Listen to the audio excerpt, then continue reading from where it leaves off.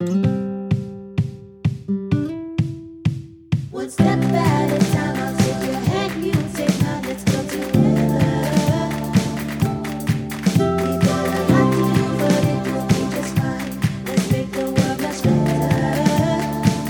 With my activist life.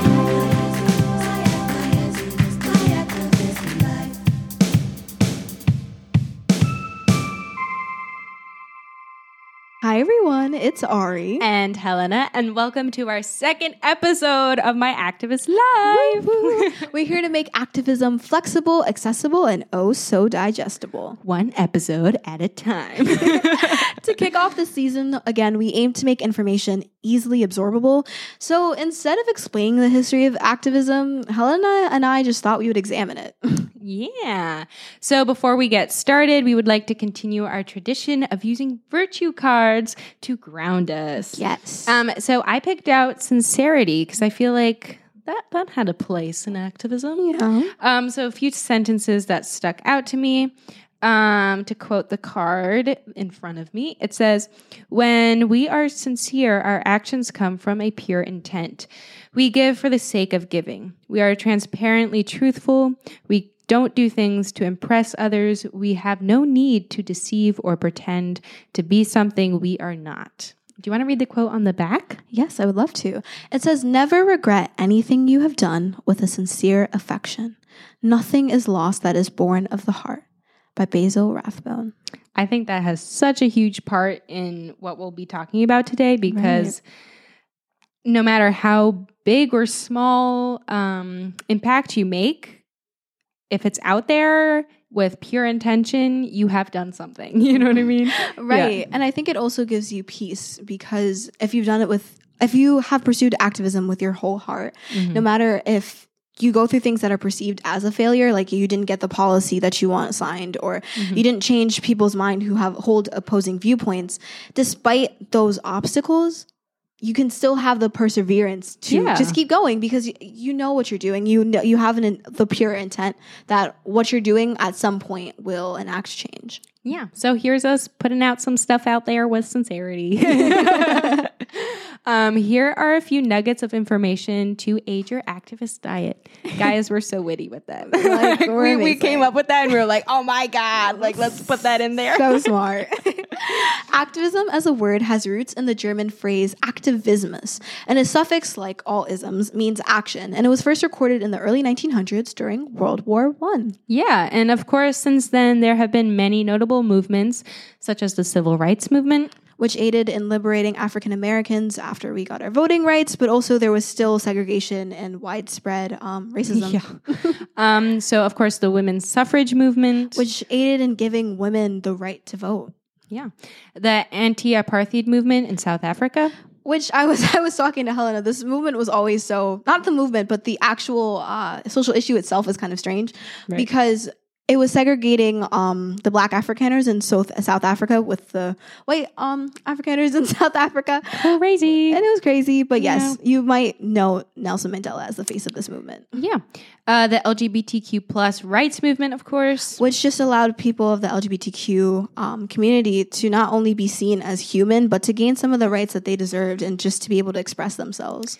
And of course, the climate action movement, to just state a few. Right.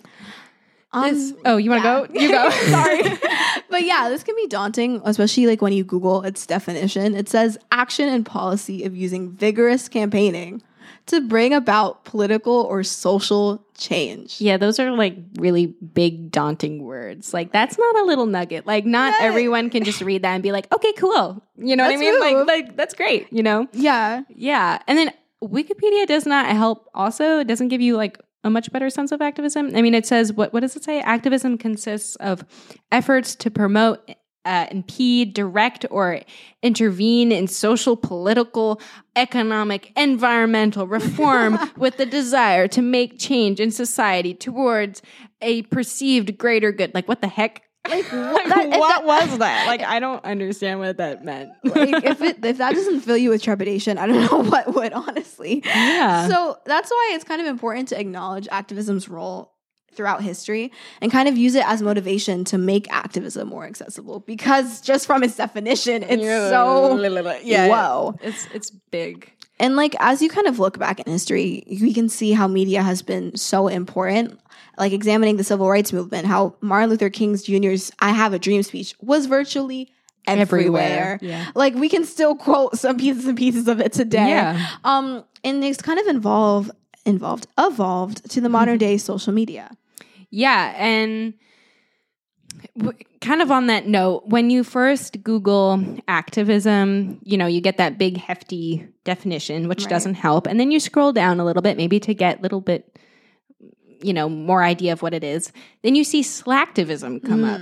And it's defined as activism done in a lazy way, like using social media and online petitions, which, we have a lot of thoughts about that. We do. And we have those thoughts in tandem with performative activism. And for those who do not know, performative activism is saying one thing and continuing to make the same harmful choices and actions. Yeah. So let's go back to slacktivism for a minute. Right. Which I feel like says a lot just by slacktivism. I really hate, hate's a strong word. Let's say I don't love the word slacktivism, because the idea that, maybe posting online or signing some petitions doesn't do anything is such a harmful mindset, I think. Because sometimes posting online, signing some petitions is all you can do safely, or it's all that it's all that you have accessible at the moment. Right. And we were saying earlier that when we were talking, behind the scenes a little bit, that no matter the kind of size of the piece of your puzzle is, it still has its place to see the whole picture, and you still need it. Whether it's, little tiny speck, doesn't matter. We still need it to see the full picture. And I think by kind of using that word slacktivism, it really puts some people on the sidelines. It discriminates, it's classist, I think, because not everyone has the financial resources to take a train down to a march and march for, hours or days at a time, which it has its place. But again, there's some physical and just mobile disadvantages. Exactly. But I also feel like slacktivism tries to negate the importance of social media. Because me personally, when I was on Twitter and I'm still on Instagram, social media has been a news outlet. I'm not going to lie. I can still make sure that I'm checking for misinformation and that all the information that I'm taking into account is accurate.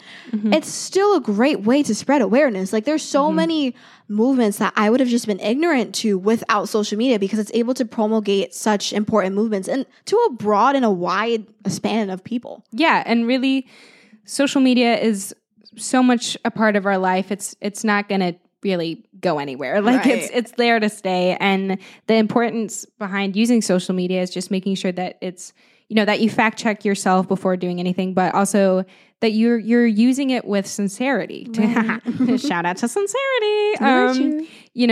Making sure that you're going to social media with the pure intention of what you're spreading. Right. And I think it is opposed to performative activism. Yeah. Because again, we were speaking earlier behind the scenes that one thing I can remember very clearly about the Black Lives Matter movement, which is a movement that's really near to my heart, was the whole black screens and everybody was posting on Instagram. But some people, although if that's what one person could do, again, I'll never fault. I'm very hesitant to say that that's lazy or that it's not impactful. Right. However, if you're going to say one thing, if you're going to post one thing, yet you're still using microaggressions, yet you're still supporting companies that further discrimination, that further homophobia, that further sexism, it's almost undoing the social action that you're that you've just done. Yeah. So I think it's very important to have a distinction, between slacktivism and performative activism, because it's all comes down to intentionality and sincerity. And if you're intentional in what you're trying to, and what you examine in the world as a wrong and how you're trying to make it right, and you're coming from that place of pureness, then it has the wider impact, whether it's just changing one person's mind or you're getting in front of a crowd of 100 people and they all change their mind. Yeah, absolutely. Right. And that kind of leads into, like, as we're looking at these definitions and distinctions, it kind of leads to the debate about activism as a word in general. Like, there's a big conversation and discourse about activism because there's kind of this connotation that if you're an activist, you're a defined expert of social change and you have the privilege to be a savior in certain issues. And it kind of excludes people and like kind of leave people from like, you know, like who are more privileged in order to act. And this is kind of encapsulated in a TED talk by Sophia Khan that says be active, not an activist, where she kind of says that she doesn't like the word activist for good reason, because she's like, again, it's the same idea that activists are kind of put themselves above other people. And they're the privileged ones in their community. Yeah. Right. Which Helen and I want to talk about, like, why we kind of disagree. Yeah, I mean, for us, I think the whole reason why we started this podcast is to change the definition a little bit, give it, kind of redefine it. If we look in the past, forms of activism have still sidelined people. Right. And we're trying to make sure that really everyone can be included in activism. Right. Because even when you think about words in general, like verbiage and vernacular has changed so drastically over the years. Like I was telling Helena, the slang that I use is like the same words of slang that I use now.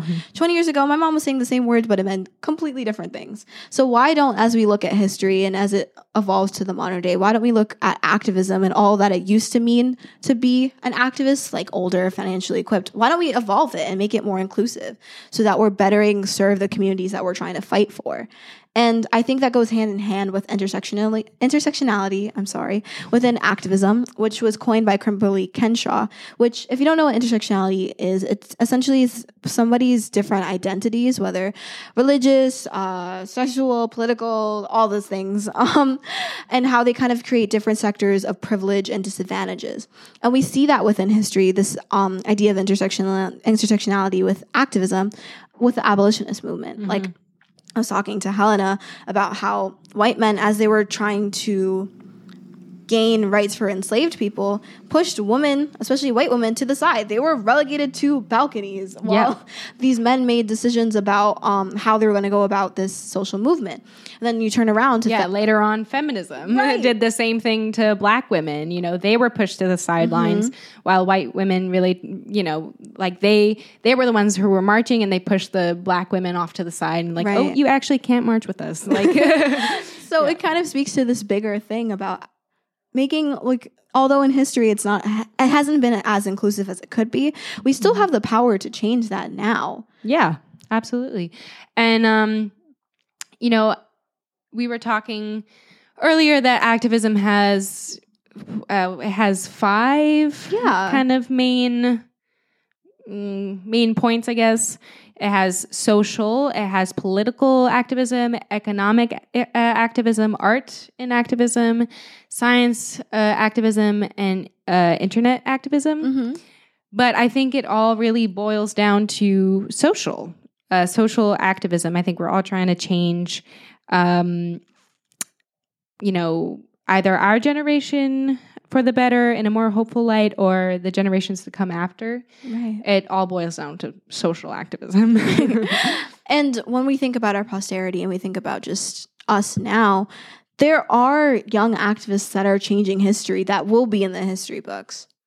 Yeah. I mean, I'm sure most people have heard about Greta Thunberg. Yeah, with her environmental activism, who is also a dynamic speaker, and kind of shows that, like, young people can be at the forefront of science and making our world a better place. Yeah. Marley Diaz, of course. She's a literary activist. 1,000 Black Girl Books. She saw the problem in her community that many books just didn't showcase Black female protagonists. So she made a book drive. Malala Yousafzai, with girls' education activism. Which I think she's very well known for just, again, like her bravery against the Taliban. Yeah, of course. Little Miss Flint, or also known as Maria Copani. Kamari. Wait, hold on. We'll fix it. Little Miss Flint, Mari Copany. Mari Copany. What did I say? Maria. Oh my God. Maria. Let's try this again.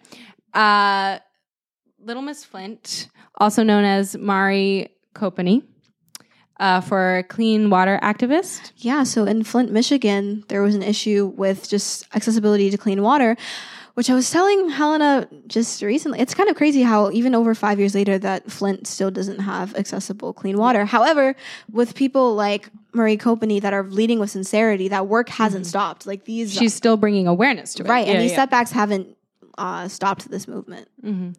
And Jack Petos for the LGBTQ plus activists. Which again, we were looking at okay, I think we can change that. Okay. Again, as we're looking at Florida's Don't Say Gay bill and just the widespread of banning books around the country, he was just ensuring that different voices are heard and are met at the table. And he's doing a wonderful job. Like I was telling Helena, I'm going to follow him on Instagram once we finish this podcast. Yeah. And I think this one was really prominent, especially during 2020. Emma Gonzalez, gun reform activist. Yeah, with the March for Our Lives, and just kind of showing that young people are kind of taking charge in not only their communities, but for other young people and other future generations all over the world. Yeah, and really, if you don't have anything else, to just use your voice. Right.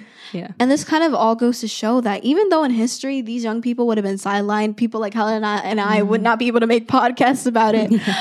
Young people possess this inherent ability to change the world. All we kind of need to do, which is easier said than done, is to be empowered to use our voices. Yeah. So really, no matter, how you define it, just make activism a part of your life. Make it, the way you maybe go about your day. It can be really small things. It doesn't have to be, all of these huge and never-ending time-consuming things. Yeah. Right. Which leads us to the end of our episode and our call to action. Yeah. Okay. So call to actions are going to be things that I think we're going to do every time we have a podcast. We're going to do a little call to action afterwards. So we have a really fun one. I hope it's fun. Yeah, it's fun. I think it's fun. So DM us at My Activist Life on Instagram. So DM us any people, either in history or present day, modern day. It can be someone personal in your life, or it can be a historical figure or someone that inspires you really in any way to pursue your own activist life as you witness their own work in social activism. Yep. And that's a wrap on this episode. Yeah. Until next time. Stay active.